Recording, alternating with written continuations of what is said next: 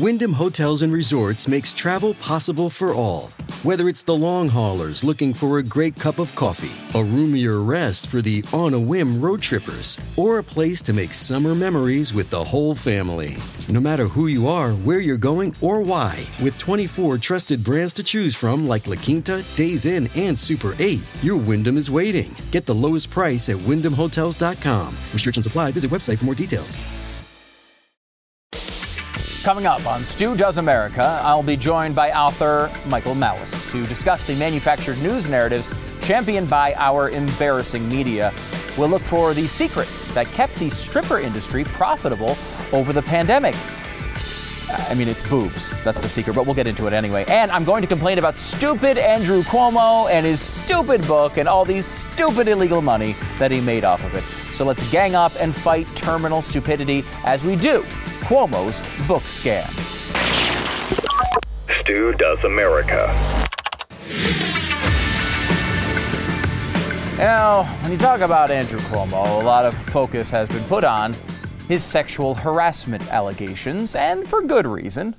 Now, we have a report from the Attorney General that is still expected and is on the way, and that's going to do a lot of the storytelling as to how this thing ends. But I will tell you this, one thing I know for certain. He's been accused of all sorts of terrible things, but let me tell you one thing I know for certain. Andrew Cuomo doesn't care. There is a legal definition of harassment that is very clear. All I was saying is just uncomfortable does not mean sexual harassment. You make me uncomfortable by some of the questions you ask me. That is not sexual harassment. There are other elements that also have to be added. Intimate has a number of manifestations. I think we have an intimate relationship. Don't you think that? Yeah. Not a sexual relationship. No. Made you uncomfortable with that question, didn't I? He made another person uncomfortable. Now, you see, the reason that's funny is because it makes light of all the women he's been groping. Now that you know the context, isn't it hilarious? But despite all of the handsy escapades of Governor Cuomo, I think the bigger issue just might be the thousands of murders of old people he's responsible for. Maybe it's just me. For months, the real numbers of victims of Cuomo's policies were known to him, but hidden by him.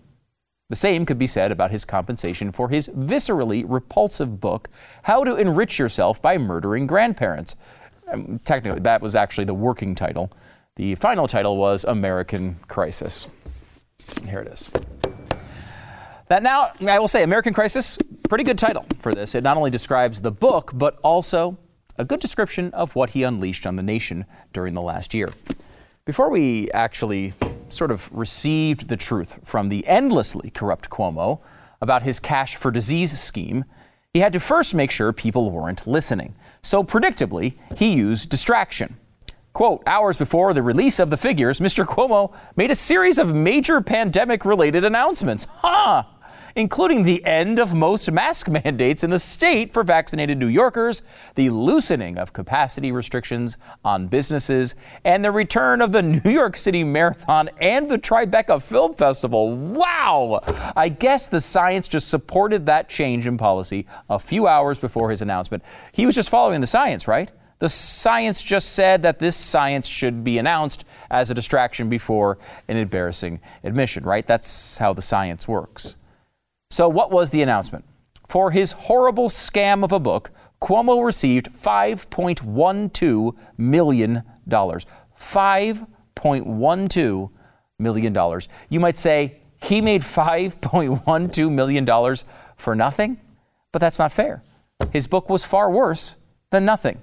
If only he had done nothing, nursing homes would have just said, actually, we're not going to accept COVID-positive patients because our other residents are going to get sick. That would have saved lives. Nothing would have been much better than Cuomo. Literally having no governor at all would have been far superior to having someone who seemed intent to eliminate the entire population north of 65 years old. $5.12 million. Now, you might not be in the business of ending the lives of innocent people for profit, so you might not realize how much money this is for a book these days. But almost no one makes this kind of cash for a book in the year 2021. According to the New York Times, across the publishing world, the revelation of Mr. Cuomo's payment elicited shock. The amount appeared to be a staggering sum to pay a politician who already had a meager sales record for his previous book, a memoir that sold just a few thousand print copies. Remember, we're talking about $5.12 million. In fact, even if you take away $1.12 million from that total, it's still completely insane. How do we know that? Well, it was initially reported that Cuomo earned $4 million for the book. Here's how the left-wing magazine The New Republic covered it. Why would anyone pay Andrew Cuomo $4 million for a book? Remember, that's a lot of money for any author. But Cuomo is quite possibly the worst single author in the history of words. Quote, 7 years ago, on the eve of being elected to a second term as governor of New York, Andrew Cuomo completed a rite of passage familiar to all presidential aspirants. He published a memoir, All Things Possible. It's overlong at more than 550 pages, cliche-ridden, and hopelessly dull, which is to say, it's a standard issue political tome. Cuomo was paid more than $700,000 in advance by HarperCollins, and the book had announced an initial print run of $200,000. But 5 months after it was published, it had sold just over 3,000 copies in hardcover and 13 audiobooks. Even by the dismal standards of the subgenre of books by politicians, this was a flop. Based on a conservative estimate of the governor's advance, Cuomo earned about $200 for every hardcover sold. I don't even know. He sold 13 audiobooks total. Like not 13,000, like 1, 2, 3, 4, 5, 6, 7, 8, 9, 10, 11, 12, 13. That's it. They had to pay Cuomo $200 per book. I can't describe to you how crazy that is. It is a catastrophe in every single way. When that happens to you, you never write another book ever again, let alone get a signing bonus. So how did this work out for the company in the new book? Quote, there's no question that they lost their shirts and that Cuomo was the beneficiary of what can only be characterized as a bad commercial decision, said Mike Shotskin, the founder and chief executive of Ideological, a publishing consultancy. Bad commercial decision is quite the understatement. It's like calling the importation of COVID-positive patients into a nursing home a bad management decision. True, yes, but sort of understating the problem. Quote, though more successful than its predecessor, it has sold about 45,000 copies. Ooh. It, too, is a disaster from a sales standpoint. And that was before Cuomo was hit with a cascade of scandals. Its publisher, Crown, stopped promoting it earlier this year. American Crisis even plays a supporting role in one of those scandals. While Cuomo and his aides were at work on the book, they were simultaneously working to undercount nursing home deaths early in the pandemic, according to the Times. And that's an important point. It's not just that the book was bad, which it was. It's not just that the book was a failure, which it most certainly was too. It's that the book itself was a big part of the problem. Quote, last summer, top aides to Mr. Cuomo gathered at the governor's mansion with the editors to read from the manuscript, a memoir of the pandemic's first months. The aides, who had been directly involved in the pandemic response, took turns reading passages and commenting on facts in the work, according to 2 people with knowledge of the gathering, which began on a Friday and stretched into the weekend. Fun, fun, fun. The governor also read aloud from the work. So in the same place he was allegedly groping women, he was also forcing them to read his book. I am not sure which one is worse. The craziest part about all of this is not that he may have forced staffers to help with it, which is against the law, or that he completely failed. He's Andrew Cuomo. His life is one gigantic failure after another. The strangest thing is that there is virtually no way this could have succeeded. Industry figures have estimated that Figure assumed sales in the very high six figures and possibly over 1 million, an astonishing number, particularly given the disruptions caused by COVID-19. It points to the kind of mania that grips some publishing houses and the bubbles that many executives live in. Cuomo's popularity among a certain set was so profound that the idea that American Crisis could be the kind of book that makes a publishing house's year took hold. Look, we can mock him for selling 5% of expectations, but 50,000 copies of a book from Andrew Cuomo is a literal miracle. Like, that's incredible. He actually outperformed any reasonable expectation by probably 10 times and was still only at 1/20th of breaking even. What the hell is going on? Is this money laundering? It all sounds like the high school kind of athlete that goes into college and then just happens to land a job at the local car wash where he makes $200 an hour and just happens to be owned by a prominent alumni. The New Republic sums up the entire saga very well. It doesn't really matter what Cuomo or his team wrote. The fact that he had aides working on it in the midst of a pandemic that was killing his constituents, while at the same time covering up a death toll, is more damning than anything he or anyone else could have written. Cuomo published a book meant to be a monument to his own political abilities. It's now looking more like a tombstone on his national political career. I mean, actually, he seems to still be running Biden's COVID response, but that's another story. All of this still begs the question, why? Why would you lie about this? Why would you hide the numbers? Why would you have your staff cover them up? Why would you interfere with the scientific reports that told the truth? Why would you torture the families of all of these people who died as a result of your policies? $5.12 million. That's why. Why would you lie about this? $5.12 million. Why would you hide the numbers? $5.12 million. Why would you have your staff cover them up? $5.12 million. Why would you interfere with scientific reports that told the truth? $5.12 million. Why would you torture all of the families of these people who died as a result of your policies? $5.12 million.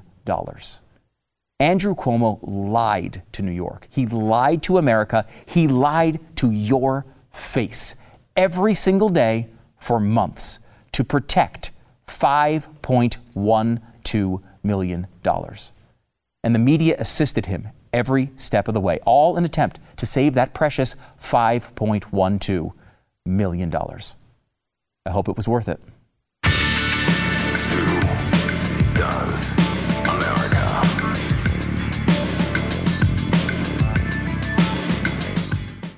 Let's say you're going to go out and buy a new home for $5.12 million and you need a real estate agent. Well, if you happen to have that exact amount of money, don't go to realestateagentsitrust.com because you're going to be way too annoying for the fine people there. But if you're a normal person looking for a new home, go to realestateagentsitrust.com. This is Glenn's company. He started it several years ago because he was having a tough time and he realized, hey, this is a big financial transaction. Why am I just going with like random people that I can find in the phone book or a friend of a friend of a friend? I really need someone who's screened and can really handle these transactions better than anyone in my area. Well, that's why he developed realestateagentsitrust.com. You can get your real estate agent screened so you get the highest performing agent in your area. If you're buying a home, if you're selling a home, you need the best. Go to realestateagentsitrust.com. It's maybe even more important in a market like this that's going crazy. Make sure you know what's going on. Realestateagentsitrust.com. Realestateagentsitrust.com. And we were all hanging out earlier this week, and we were talking about guests, and I was like, who do we need to have on? I'm like, it's been a long time since we've had Michael Malice on the program. What the hell is going on? So Michael Malice, we're going to rectify that situation right now. He's the host of You're Welcome, the podcast, and the author of the upcoming book, The Anarchist's Handbook. Michael, great to see you. Great to be here, Stu. Thank you so much. It's great to have you on. I kind of want to get your vibe about the state of the world today here for a minute. First of all, let's go with the pandemic. What's pandemic life around you like right now? Well, I'm here in New York City in Brooklyn. I'm had it with New York. I've lived here all my life. I'm moving to Austin as soon as that possibility allows itself. Wow. It's kind of brutal here in New York. They just passed some laws. So now you're going to be able to have full capacity at the gym. They told us at the gym you're not going to have to wear a mask if you're vaccinated. On the subways, there have been fewer and fewer people wearing masks, although it is still the majority. A lot of people are doing the mask over the mouth thing. But I think New York is a lost cause at this point. I think we're going to see some major increases in crime and in general quality of life collapsing. So I thought I'd be the last guy standing, but it's not going to happen. I'll assume we'll be neighbors to some extent as Texans. Wow, that's big news. I mean, it does seem like this is happening more and more. People moving to Texas. You see a lot of Florida. You see a lot of Nashville. People want out of these areas because I think it's somewhat scarring for the residents who've been there the whole time. Yeah, Lauren Chen, who I'm sure you know, had this great quote. She was on my show and she was trying to get treatment for her dad who had cancer. She's Canadian during this situation, and basically they couldn't get anything for a year because COVID took priority while the man has cancer growing in his body. And she just had the comment, she goes, "Why am I funding my own oppression?" And you know how sometimes someone just says that one sentence and just a light bulb moment? All my friends fled. Why am I paying more money for less quality of life? Especially because in New York and in many other places similar to New York, LA, of course, being a good example, California as a whole, there does not seem to be any mechanism in place for things to be improving. I don't know if you saw that clip, I think last week from Rachel Maddow, where she was basically having a breakdown because on the one hand, she was glad that the CDC is allowing people or telling people not to wear masks. But on the other hand, she didn't know who to yell at on the street. You know, are they not wearing masks because they're vaccinated, or are they not wearing masks because they're sociopaths who want to kill the elderly?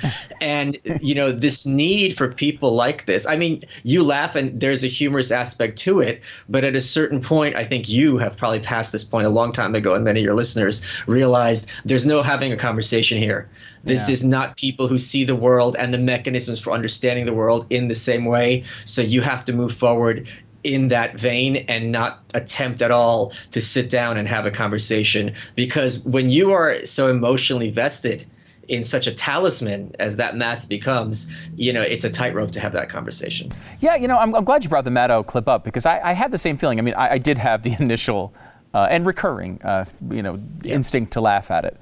But like in reality, it's actually a pretty honest and sad moment. I mean, she's not only admitting that she's having, you know, real goblins kind of bouncing around her mind of how to deal with regular life again, but also kind of admitting that she basically vilified half the population and has seen them as threats, literal threats to her livelihood. I mean, that's a scary place to be.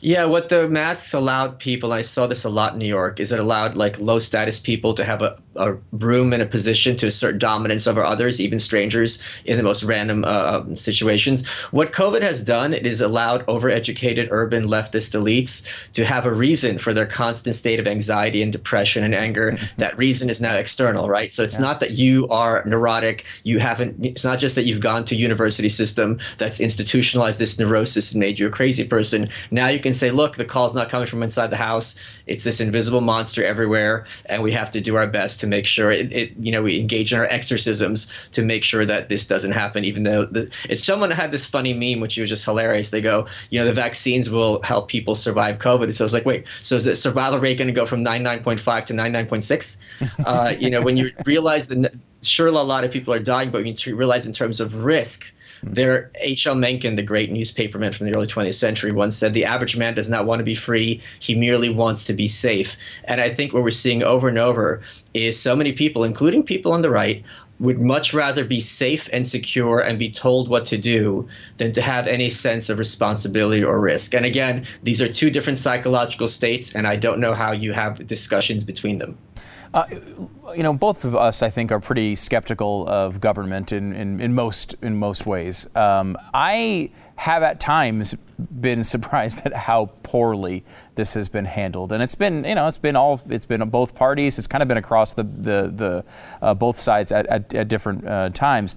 Looking at this, like the messaging has been terrible. There's been no admitting by the government that individuals are people. I mean, you see the way that this is being messaged now. You get the vaccine and you get your life back. Like, did we give it up? I don't remember signing on to giving up my life at any point in the past. And again, I'm not against vaccines by any means, but the way that they are communicating this stuff, I don't know that they could have done a worse job.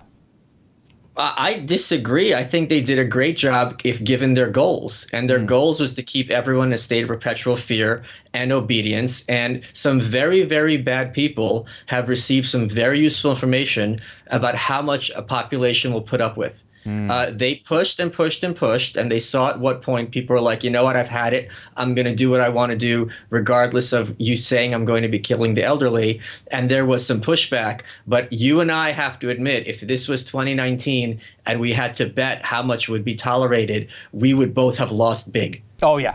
You're 100% right. I mean, I said it on the air. The American people would never stand for this type of stuff, even in a crisis situation, and they did for a long time. How much? And go ahead. I'm sorry, and not just stood for it. They made sure their neighbors fell in line. That is what I think you and I would have missed: the degree in which people were excited to be enforcers of the state and the corporate media's edicts. That's a great point, because I think look, people want to they want to be nice to each other. They want to be good people, but you're right. There was a lot of that sort of, I mean, it's what Rachel Maddow talked about. She saw people as threats, and there's sort of a moral superiority that kicked in there.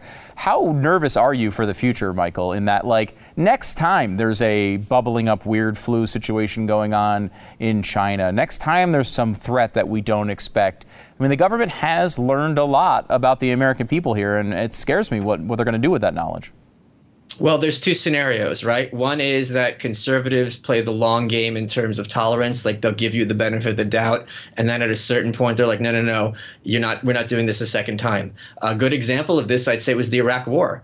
People took the Bush administration at face value, the New York Times propaganda at face value. They went into Iraq, and then many conservatives after that were like, what was I thinking? We can never have this happen again. So that's one scenario, that if they tried again, if Gretchen Whitmer and her ilk and her coven tried pushing this over, people would be like, no, sister, we're not doing this a second time. The other scenario is World War I and the Great Depression. World War I, we had a basically totalitarian state. It was for the reason ostensibly of fighting the Great War. Woodrow Wilson had his progressive fantasy of a nation micromanaged from D.C. So when FDR came along with the New Deal in 1933, all he had to say is, you guys just did this 15 years ago during a time of literal war. Surely the Depression is as much of a war as it was against the Hun. So there's two ways this could play out. And frankly, I think it'd be much closer to the first. I think it'd be a lot harder to get people to lock up a second time, because when something's new, it's a surprise, it's an emergency, you want to err on the side of caution, right? Like, let's panic, or let's really be sure, because if this is a pandemic and we're killing many millions of people, we really need to get it right the first time, or else it explodes. We've all seen the movies. But given that we did everything and the rates were similar in masked states versus unmasked states, if they tried it again, I think there'd be enough corrupt politicians on the right who would just see this as an opportunity to give the finger to the Democrats. And even if they're doing it for the wrong reasons, at least they're giving the right outcome. Yeah, that's interesting. That's actually an optimistic take. I mean, I kind of feel. I feel like they're gonna come up with some way of pushing these things across to people, but there is going to be a pushback. I do think that is. We do tend to learn our lesson after the first time as the American people, at least at some degree. You've talked about this a lot. Your last book, The New Right, talked about the way the left and the right interact, and you've kind of referenced it a couple times as we've been talking. There's just no way to talk to each other anymore across this divide. Are we really at that point where it's just not possible? Well, I sure hope so. I'm doing everything I can to make sure that comes to an end, because when it comes to my rights and my family and my freedom and my safety, we're not having a discussion. My rights aren't up for discussion, let alone a vote. So you see over and over so many people among corporate journalists, so many people in politics referring to saving our democracy, our democracy. That's a code word for our control. CNN had this segment freaking out that people like Tim Pool and Dave Rubin were having more viewers than CNN, and how could we let this happen? Independent creators are where people are getting their news. So they are very scared that they don't have monopoly control of the mic. And frankly, I don't see any way for them to get it back. In the same way, you're never going to have a Super Bowl that 75% of America watches again. At a certain point, things just separate out and people go their own ways. So that is one of the reasons I'm so hopeful that finally people on the right are realizing, wait a minute, there's no conversation to be had. Let's take the fight to the Democrats. There is your last book about kind of examined the right. There's been this sort of civil war on the right that's developed the past couple months with Liz Cheney being sort of the voice here, where she's kind of come out, and she's talked about, look, Trump's a bad guy, and we need to talk about that as the kind of the number one priority. Obviously, there was a lot of pushback on that point. Are you surprised at all about how this has played out, or is this kind of the way you saw it? I am shockingly delighted that the Republicans had a backbone and realized that to kill this murder hag and get her out of the leadership is smart policy. Because after 8 years of Bush-Cheney, the Democrats had supermajorities in both houses and got Obamacare. So even if Bush-Cheney's policies were the correct policies, it was still disastrous for the Republican Party. I also think you saw a year and a half of people talking about defunding the police. So no matter what wacky leftist idea comes out there, people everywhere now have to have a response to it. Why doesn't the right throw out crazy ideas and have the left freak out? They're going to freak out anyway. Put forth a bill to deport Liz Cheney to Baghdad. I think even if it doesn't pass, it would certainly go a long way towards getting people to realize the Republican Party means what it says when it's saying not to kill American soldiers for the sake of giant companies. I mean, what you're talking about here basically is a negotiation tactic, right? Like you see like the Republicans are like, we're going to cut taxes from 39 to 37, and everyone freaks out. And the same meltdown would happen if they said 39 to 0%, right? So why not go for it if that's your goal? You guys want to have a bill to have Puerto Rico and Washington, D.C. become states? Okay, here's a bill to expel California from the Union. I think that would get a huge amount of support in this country, and I'm pretty serious, Stu. Yeah. You usually are. You're always thinking outside of the box. It's always interesting to hear. Okay, so let me give me one more on the pandemic. We've heard from people like Fauci multiple times that things that he said, he later on would come out and not be wrong on, but tell you that he actually was lying last time. Like, for example, with masks. He's saying that, okay, well, you know what, actually, I said the masks were not necessary because we needed them for the hospitals. He said recently, once again, another one of these types of things where he said, look, well, the way this has been passed is a little bit different. The herd immunity is a little bit higher than I told you before, but I knew no one would be interested in the herd immunity if I said it was that high. This is manipulation, right? I mean, this is the type of thing that I feel like the American people normally react with horror against. Wait, you manipulated us in a crisis? You told us the wrong thing intentionally because you thought we would act poorly? That is not what the American people are used to dealing with. I'm surprised to see them, roll over to that type of thing. They've been dealing with it for over 100 years, since the days of William Randolph Hearst, and we're taught since kindergarten in government schools to be obedient at that smart person at the front of the room. So when people look to Fauci, they've been trained since elementary school that person at the front of the room knows what they're talking about, and you should defer to their judgment. This is the entire point of government schooling, is to break young children and make them submissive and obedient to authority. So I'm not surprised in the slightest. I am delighted, though, that conservatives are pushing back in such strong ways, and not in like compromising, like you just said a second earlier, like, well, how about we wear a mask half the time? But it's like, wait a minute, this guy is a clown. He's been contradicting himself in many ways. And when you're dealing with something as dynamic and nuanced as a plague, there's never going to be one answer. And just like Thomas Sowell talks about, you're going to have costs and benefits. At what cost? What is this going to be worth it in the long term? So I am not surprised that people have been this submissive, but I'm delighted that they've been pushing back back finally. And last one, you mentioned the schools. I think this is an interesting part of this. You always see the left never lets a crisis go to waste. The right, I mean, look, it's a sad tactic maybe, but it's a useful tactic in some ways. And that, like, I really do think one of the missed opportunities here is, instead of yelling, "Hey, open the schools, open the schools, open the schools," which is a valid point. I mean, they shouldn't have been closed, but like, don't open these government schools that are teaching our kids crazy things. Like, maybe we should have taken this as an opportunity to talk about things like private schools, like home schools, like schools and, pod learning and all these different things that have popped up. Is that a missed opportunity? Do you see that as a positive of this? It could not be a bigger positive. There's a huge spike in terms of homeschooling, these pod schools that you were talking about, and other alternative to government schools. People want their kids educated, and they're realizing that if you send your children to a government school, they will be trained to hate you from a very early age and to despise what you stand for and your values. So many people don't have that opportunity to have that choice, but whoever else does, get your kid out of the school, because those administrators despise you and are going to train your children to do the same thing. And if you look at social media, they trip over themselves, desperate to find ways to turn kids against their parents. I will tell you, I had a great conversation with Michael Malice on his podcast a while ago, and I can't tell you how many people after that came out said, the guy you were on with misspelled the name of his podcast. It's not You're Welcome. He's got it wrong. And I said, no, that's actually, he's got it right. You're Welcome. It's the podcast from Michael Malice. He's got the upcoming book, The Anarchist Handbook. Don't miss out on it. And Michael, great to see you, man, and thanks for coming on the program. Always a pleasure, Stu. Take care. All right.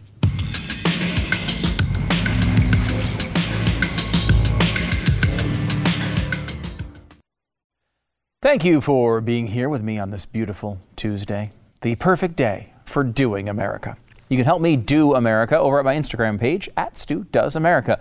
You can also catch all of my picks and exclusive content. Plus, you can click the link in the bio. Going to take you to all the platforms where you can stream the show for free. It doesn't suck. But you know who does suck? Nancy Pelosi. So be sure to let all your friends and family know that fact from your very own Nancy Pelosi Sucks pen. You can just write them a note. Nancy Pelosi sucks with your Nancy Pelosi Sucks pen. This exclusive item to Stu Does America. It's a replica of the impeachment pen Nancy Pelosi signed to impeach Donald Trump. Looks just like it, except instead of her signature saying Nancy Pelosi, it says Nancy Pelosi Sucks. Nancy Pelosi Sucks pen, available now, limited quantities at nancypelosisuckspen.com. Don't miss your chance before they run out. Okay. Ohio has seen a boost in shots after it announced a $1 million vaccination lottery. Kind of one of these things where you enter the lottery by getting a needle stuck in you, and if you win, you get a bunch of money. So shockingly, of course, people would rather get a chance to get $1 million than not. Screw you if you happen to get really early in line, Ohio, and you got vaccinated like the first day, you get no chance at $1 million. At least I don't think so. Anyway, I don't know. I guess this thing is, they're talking about this as a potential way of getting people who are on the fence, not necessarily people who are ideologically against a vaccine, but people who are just like, I'll get it or I won't get it. If I happen to be in the store and at the right time and it's available, I'll get it. If not, I'm not going to bother. Those people, maybe they go and they get their, $5 million lottery entry by getting the shot. But some of these government programs are not working very well. We remember there's been multiple stimulus programs, right? And multiple checks to get the economy going. The first round that was dispersed in April of 2020, $1,400 went out, and the unemployment rate was very high at the time, about 15%. Nearly 3/4 of U.S. households used those initial, it was $1,200, the payment actually, used those initial $1,200 payments primarily for expenses as opposed to saving them or using them to pay off existing debt. So the idea with a stimulus check, obviously, is you're putting that money out into the economy. You're going to go spend it, right? If you just save it, well, that's supposedly bad. It's not the Keynesian way of doing things.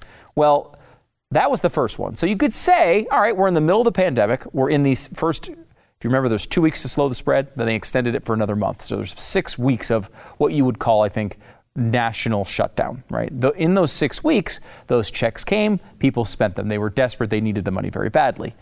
A year later, we're in a totally different situation. So the new $1,400 stimulus check that just came out, only 19% of Americans actually spent that on expenses. Everyone else is paying off debts and saving the money.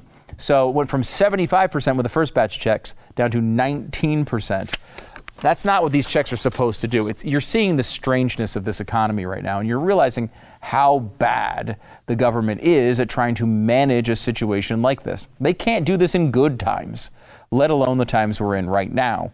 However, there are some elements of the economy that have been remarkably resilient. And I will say, this actually shocked me. Strippers are doing relatively well. Now, the headline of the story says strippers are back on the job, but COVID rules are hurting their pay. You could see how a COVID restriction might hurt your job as a stripper. It's one of those jobs where you kind of want to be close. You don't necessarily want to be across the room, 6 feet social distance wearing a mask, right? There's a little bit of a personal touch, I think, to the stripper industry and all the associated stripper industries, whatever they may be. But I will say this. I felt this was great news for the stripper industry. As some of the United States estimated 3,821 strip clubs start to open up again, women who work as strippers are confronting a transformed industry. Revenue in the industry is estimated to have decreased 17.4% in 2020. 17.4%. Wait, the entire economy was closed for like a good chunk of this year. And strip clubs were closed in seemingly half the states at least for like a long time. How did they maintain 82% of their income? I mean, how many times did Jeffy go to the strip club? That's my question. 82.6% of their income they were able to maintain in a year when the economy was shut down? I think that's great news. Good job. Good job, strippers. You are one of the most resilient parts of this economy. Also very resilient part of this economy, Gwyneth Paltrow vagina candles. I mean, it's one of the things that's really fueled the industry. The vagina candle industry seems to be almost all of the business goes to Gwyneth Paltrow. And I would say one of the real standouts when it comes to macroeconomic theory as we've gone through this pandemic time. But sad news, there is a lawsuit. TMZ has obtained a lawsuit by someone who bought a vagina candle of Gwyneth Paltrow and claims that after burning for an estimated 3 hours or less, the candle became engulfed in high flames and exploded. Now, I don't know what she's doing with these candles, man. I would be terrified to know. It's weird because Gwyneth Paltrow, she's very attractive. She's a movie star. It shouldn't be weird, but it should be weird, but it shouldn't be as as icky as it seems to me. I don't know what it's saying. I feel like I'm just not surprised that it would explode, and I don't know how to communicate why I think that, but it does feel like the type of thing that would explode. I'm not a scientist, but if you're going to say, hey, what's the number one thing you'd think you could buy off a shelf that would explode? I would say Gwyneth Paltrow vagina candles. I can't explain why. I don't have a scientific basis for that. It's just my impression that it would explode. And I don't know what that means for Gwyneth and her vagina, but I don't think it means something good.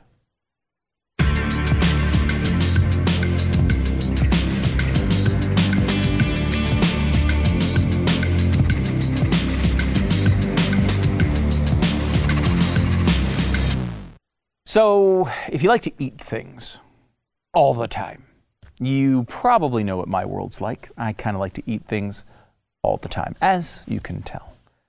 But if you want to eat things all the time that taste delicious, and you don't want it to just absolutely destroy you, you want to get in the Built Bar world. Built Bar is here, and they're here because they decided, why don't we come up with a really good tasting bar that has, high protein, high fiber, low calories, low carbs, all the things that you want from a healthy food, but make it taste good. Let's start at the taste, make it delicious, and then make it healthy. This shouldn't be a concept that's that hard, and I know a lot of people try to do it, but Built Bar's actually succeeded, I guess. That's the reason why everyone's going nuts for these things. Listen to some of these flavors: coconut almond, coconut, double chocolate, mint brownie, peanut butter brownie, salted caramel, raspberry, cookies and cream, Jerry. Well, this one's Cherry Barcia, which is a parody of Cherry Garcia, which is a parody of Jerry Garcia. The point here is that these things are delicious, and you should get them in your life. You need them in your life. BuiltBar.com is the place to go. Use the promo code STU15. That will save 15% off your next order. And don't try to be cute and say, well, what about STU58? Well, that saved me 58%. I don't think that's going to work for you. You could try it, but I wouldn't recommend it because I don't think it's going to work. Try STU15. STU15, 15% off your Built Bar order at BuiltBar.com.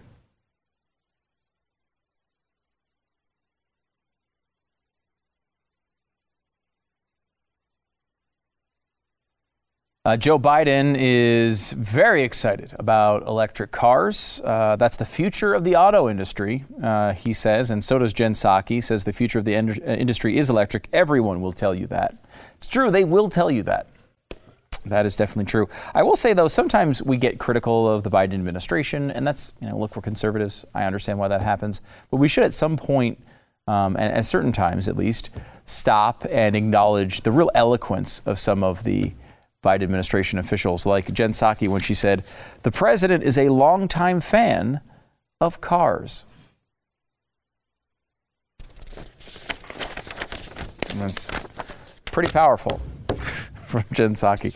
Michael Burry of The Big Short is in the news. Now, if you don't know Michael Lewis, he's he's one of my favorite authors. He's not, no conservative by any means, but just a great writer. He wrote The Big Short. He wrote Moneyball. He's written Liar's Poker, a bunch of great books. And so he wrote about Michael Burry. He was kind of the star of The Big Short, if I remember right. It's been a while. By the way, I just read Michael Lewis's new book about the pandemic, which is, oh man, did I find some good nuggets in there for you. I can't wait to bring them to you. But that's coming up soon. Anyway, so Michael Burry has announced he's taken a short position on Tesla. He's bet against Tesla. He's put $530 million on the line betting against Tesla. I will say I had this same idea a few years ago. There's no way this Tesla thing's going to work. And if I had bet and successfully figured out how to short Tesla, I would be living under a bridge right now.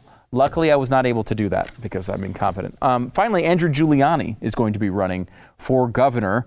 Now, Andrew Giuliani, of course, the son of Rudolph Giuliani. If you remember, let's say 1994, Rudy Giuliani gets elected. He's doing his inauguration speech as the mayor of New York, and one of his kids is crawling all over him and talking to him in the middle of the speech. Chris Farley eventually played the kid in a Saturday Night Live sketch. That was Andrew Giuliani. Now he's going to be running for governor against, most likely, a man who's truly awful. We talked about him today. AndrewCuomoisAwful.com. While he's still in office, while he's still there, make sure to get your cup, your mug, your T-shirt, whatever you want to get. AndrewCuomoisAwful.com. Back in a second.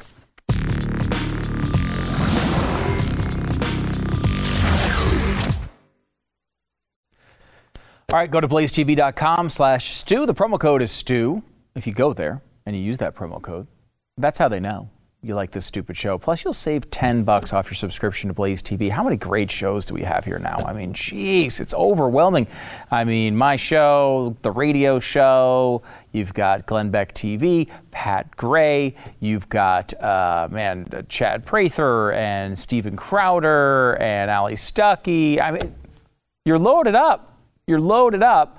Take advantage of it. Get $10 off your subscription using the promo code STEW. Again, it's blazetv.com/stew. Let me ask you this question. Why on earth does the media want us to eat bugs? I'm just asking a question because they seem to be pushing this all the time. There is a new article out from CBS News which gives you a recipe for cicada cookies. The University of Maryland has a group called the Cicada Maniacs, and they have cookies that should look like, quote, cicadas emerging out of a little pile of chunky mud. You are going to put in, yes, shortening, eggs, sugar, unsweetened chocolate, baking powder, vanilla, flour, egg whites, and 60 dry roasted cicadas. By the way, at the end of the article, it says, disclaimer, the University of Maryland and the cicada maniacs do not advocate eating cicadas without first consulting your doctor. They do say, however, it is a great source of cheap, tasty, natural protein. Oh.